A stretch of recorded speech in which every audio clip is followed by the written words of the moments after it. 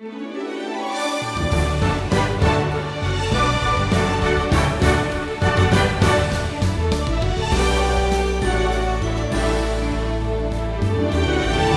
on the Wisdom Journey, Stephen continues through the book of Jeremiah.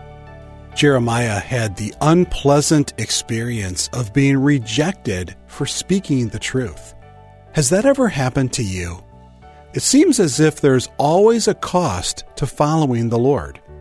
We can learn much from Jeremiah's life, trials, and struggles about dealing with that reality. Today's lesson from Jeremiah 11 through 15 is called Swimming Upstream, Standing Alone.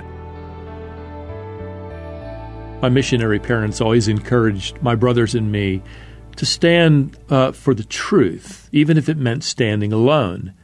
They often repeated the parable that any dead fish can float downstream, but it takes a live one to swim upstream against the current. Well, that's never easy. If you're a Christian today, there's probably something going on in your life right now that requires you to swim upstream. In fact, you've discovered by now perhaps that following the Lord isn't always easy. Beloved, He never promised us smooth sailing, but He did promise us a safe landing and strength along the way. Now, for the prophet Jeremiah, the Lord is about to lead him into a storm with high winds and rough water. He's going to face angry, hateful people, physical threats, and discomfort. In fact, he reminds me a little bit of George Whitefield, who preached during the great revivals of the 1700s. Thousands would gather to hear him, but it wasn't unusual for people to become so angry with his preaching, his message, that they would take rotten eggs, even rocks, and throw them at him, even knocking him down at different times. There were times when Whitefield feared for his life. And I can tell you, beloved, that after pastoring now for several decades, I personally have never had anybody throw anything at me while I preached. I've never had anybody throw a rotten egg or a rock at me. Maybe that's why my ministry is not nearly as effective as George Whitefield's.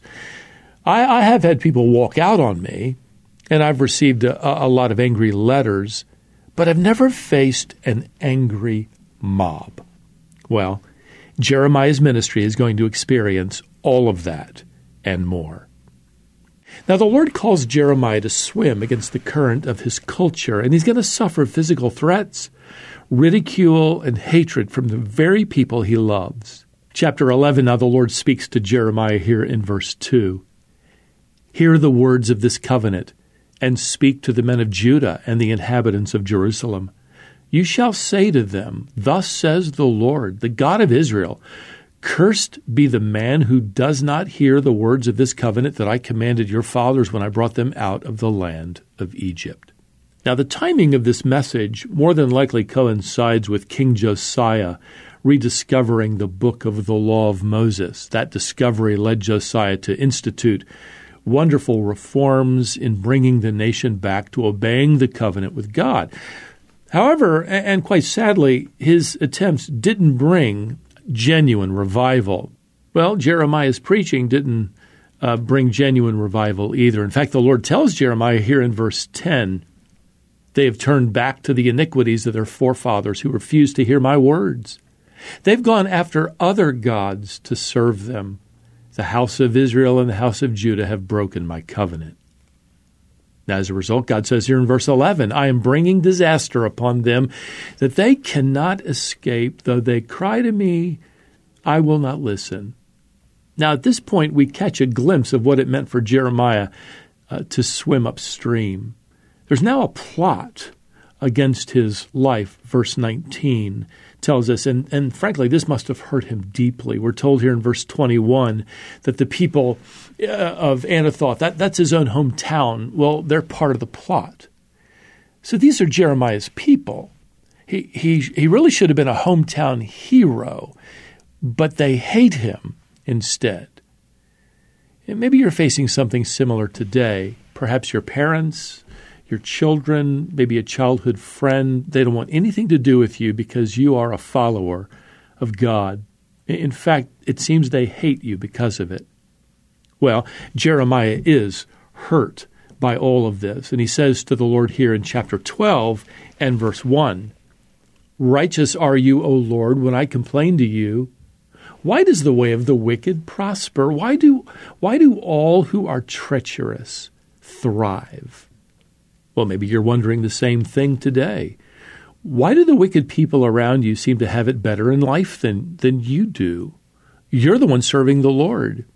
Why do you experience hatred and they experience popularity? Well, in essence, God is telling Jeremiah that the two of them are working on different timetables. God's calendar is different from Jeremiah's.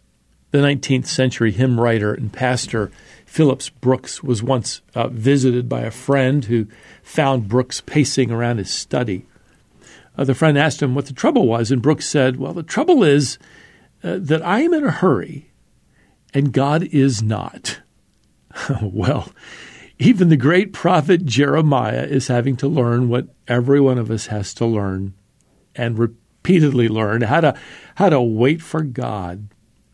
Well, here in the final verses of chapter 12, Jeremiah is now given a vision far into the future when God gathers a repentant and a restored nation to their promised land.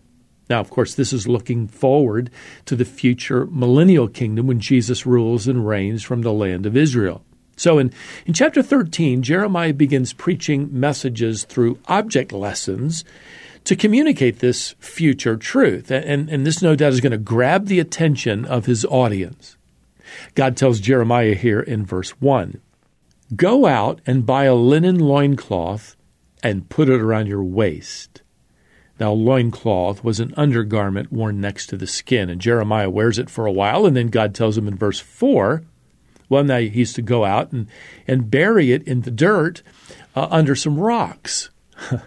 Well, Jeremiah obeys, and then many days later, the Lord tells him to go and dig it up, retrieve it. So Jeremiah digs it up, and then he writes here in verse 7, "The loincloth was spoiled, and it was good for nothing."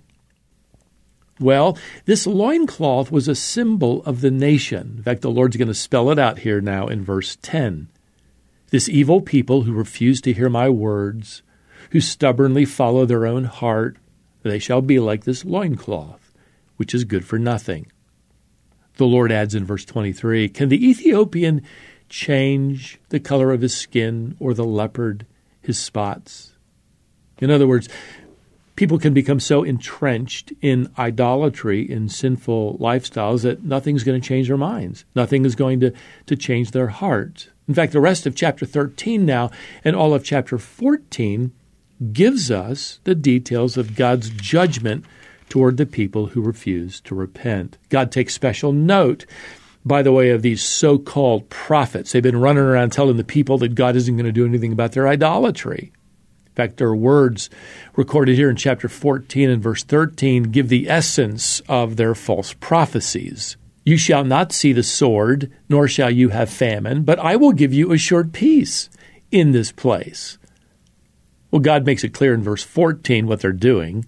The prophets are prophesying lies in my name. I did not send them, nor did I command them or speak to them. They are prophesying the deceit of their own minds.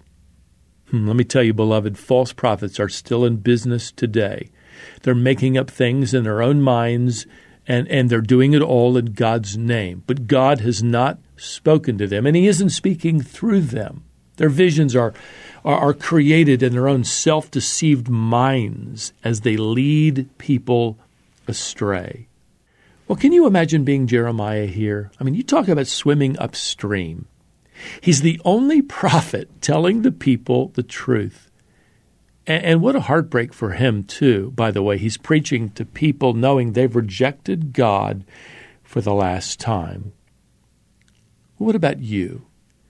Are you rejecting God's invitation? You know, this program today might be God's final invitation to you. I don't know the mind of God, but let me tell you, I don't want you to risk your eternal future. If your heart is pricked and your conscience is troubled by your sinful lifestyle, well, that's a good thing. That means the door's still open. Walk through it Give your heart, give your life to Jesus Christ, and do it now. Put your faith in Him. Do that today. Do that right now before the judgment of God on your life becomes irreversible. But if you're a believer today, well, let's become a little bit more like Jeremiah. Let's be faithful in sharing God's word, even if people reject our messages, even if somebody throws something rotten at you. You may not have to dodge an egg, but you're more than likely going to have to endure some unkind words. Just continue swimming upstream as you faithfully follow the Word of God. Well, until our next wisdom journey, beloved, may the grace of the Lord Jesus Christ and the love of God and the fellowship of the Holy Spirit be with you all. Amen.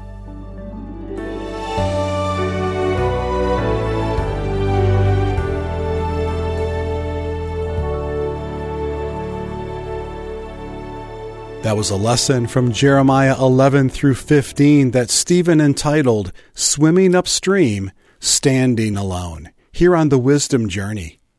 I'm really glad that you found us and that you're listening to these lessons as Stephen travels through the Bible. Don't forget that there's a video version of these lessons as well. Subscribe to the Wisdom International YouTube channel to watch these daily lessons. Come back next time as we continue the Wisdom Journey.